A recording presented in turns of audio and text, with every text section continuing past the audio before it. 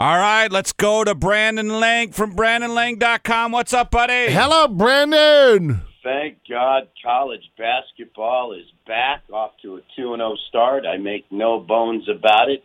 It's my favorite sport, the handicap. It's probably my best sport. I don't know why, but it's, man, I love college. You like watching it. It's a whole, being a guy that never saw a shot I didn't like. It's just something that gets me excited about college hoops. So I know we got some college football to get through before we get in the meat and potatoes, but watching Michigan State and Kansas and seeing that guard Remy Martin come over from Arizona State, they looked really good. And then, Duke looked pretty good. Kentucky looked pretty good. And then Gonzaga, my boy's son, Julian Strother, first game out of the box, 17 points, 11 rebounds, sophomore. Didn't get much playing time last year, but it's fun, man. College hoop is fun, but I know. Let's go to football. Buckeyes hosting Purdue Saturday at the Shoe. Purdue getting 21 points. Yeah, crazy, right? It is. I think they cover. I do too. Yeah. They're just a feisty. Here's the problem with Purdue. There's one team they can't beat. There's one team Jeff Brom can't beat. There's one team that flat out owns them. That team is Wisconsin. Purdue just can't beat Wisconsin. They just can't. For whatever reason, they just can't beat that football team. And Notre Dame. They struggle with Notre Dame. But lately, to go into Nebraska and win, to go into Iowa to win, Buckeyes struggle at Nebraska, a lot closer than people thought. Poor Scott Frost just can't get this quarterback Martinez out of there fast enough and get a new kid in. But I agree with you. I think 21.5 is too many. Yeah, what do you think about Penn State? I mean, depending on where you're at, they're plus 1.5, plus 2, hosting Michigan. And that's a noon game, by the way. That's not at night. People are talking about what a tough season this has been.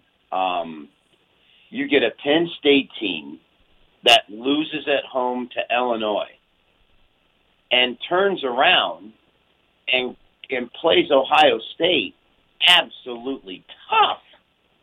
Now here they are at home playing Michigan. I guess it comes down to, do you trust Jim Harbaugh on the road in this situation? And I think you do. They're not a top 10 team. He's horrible against top 10 teams. They're out of the top 10 now.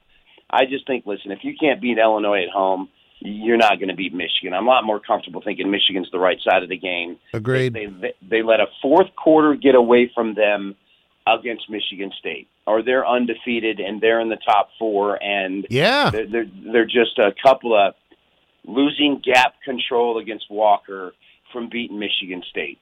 And so I think they rebound. I think they're the better team. And getting them plus 1.5, I think, is the right side of the game. You lose to Illinois at home, there's something wrong with you. The site is BrandonLang.com. Hey, Minnesota lost to Illinois, and I know the game against Iowa is a rivalry game. They play for Floyd the Pig, but Iowa only minus 4.5. I mean, don't you go with Iowa big? Here's the funny thing about Minnesota. There's no rhyme or reason to this football team. You can't figure them out, and just when you think they're done, just when you think they're not going to rebound, they rebound. They lost at home earlier this season to a Mid-American Conference team. Yeah, I believe Bowling Green went in there and beat them outright. You watched Bowling Green play last night, and they lost by 100. I think Toledo. You just shake your head. Then they turn around. And they have just these absolute monster wins that you're like, how in the world do they turn that around and win games like that? I think they rebound here for whatever reason. Just when you don't think P.J. Flick gets his team ready to play, he gets his team ready to play. Yeah. And at the end of the day, as crazy as it sounds, that this is a Minnesota team that just didn't play well at home last week. For whatever reason, he just got the massive new contract. I just got to believe that they rebound plus the points. I don't think Iowa is as good as we thought they were. I really don't. We got all hyped about them. I did. And then, Purdue goes in there and beats them. So that big offensive line, able to run the football, low-scoring game, I think Minnesota covers the number. What are we looking at down in the SEC or the Big 12? I like Baylor. I'm sorry. Baylor's undefeated at home. They play much better at home. Kind of got caught looking ahead to this game against TCU last week, although they had the ball driving down to win the game, and their quarterback threw actually driving down to kick a field goal to send it to overtime. Their quarterback just threw a horrible interception, game, set, match, inspired effort by TCU after Patterson got fired. I think back home, I've said this before, when I watched Oklahoma struggle at Kansas, and believe me, guys, they struggled at Kansas. They were a 32-point road favorite trailing in the third quarter. No rhyme or reason. I like Baylor at home, plus the points. I think they're getting 5.5, 6. I just think they're the right 5.5, yep. Yeah. Yep. So do you, speaking of Kansas, they're plus 30.5 against Texas. We know how bad Texas has been covering the spread. God, Texas boosters are like, what did we do? I saw after they blew the game against Oklahoma. A buddy of mine sent me a mime of Bradley Cooper in The Hangover when he's in the desert calling the girl and say, "We really effed up." Remember that scene? Yeah. We really effed up, and he said, "That's the athletic director of Texas calling the SEC saying we really effed up." We really have to come to the SEC. This is what we're doing. They just can't get out of their own way. But if there was a game they were going to name it, that they have to name it, it's a situational spot for Texas that you just lost 4 in a row. So Steve Sarkisian is the coach of Texas. He's the first coach in Texas history in 109 years of Texas football to lose a game and win it by 21 points.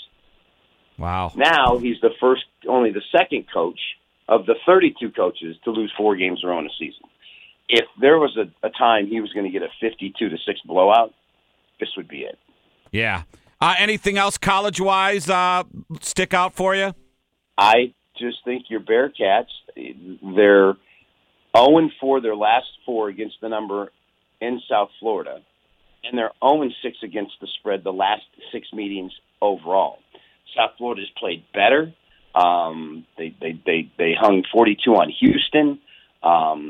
Since all this talk, Cincinnati's won their last 3 games by 7, 19, and 8. Needed a goal line stand against Tulsa. That's the same Tulsa team that South Florida went into Tulsa and lost 32-31. So I think it's way too many points. And I think the pressure of what Cincinnati's trying to accomplish, that's the only thing I can think of that's kind of affecting this football team. All right, what about the pros? You got Browns. 2 and they seem to play better. You know, you called the over, and it was the over last week. But they did beat the Bengals. They're plus 2.5 on the road against a Patriots team that's in the playoff hunt. I think it's fool's gold to think Baker Mayfield can beat Bill Belichick. I do. If you look at the Cincinnati-Cleveland game, where everybody pretty much missed it, thinking Cincinnati was the right side of the game, was that if a 5th-round draft choice signed off a practice squad can then walk into a stadium and put up 34 on you, what made you think the Bengals defense was going to be able to find it 6 days later? Mm-hmm. You understand what I'm saying? If Mike White was able to carve up the Bengals like that in New York the week before, what made you think Baker Mayfield? Cincinnati's the most overrated team in the NFL with probably the worst coach in the NFL. And Cleveland shredded them. Well, guess what? Now you're going to New England, whose defense is playing lights out, who just dominated Carolina, just beat Justin Herbert out in L.A. They're back home with that defense. I just think that this is a flat spot for Cleveland.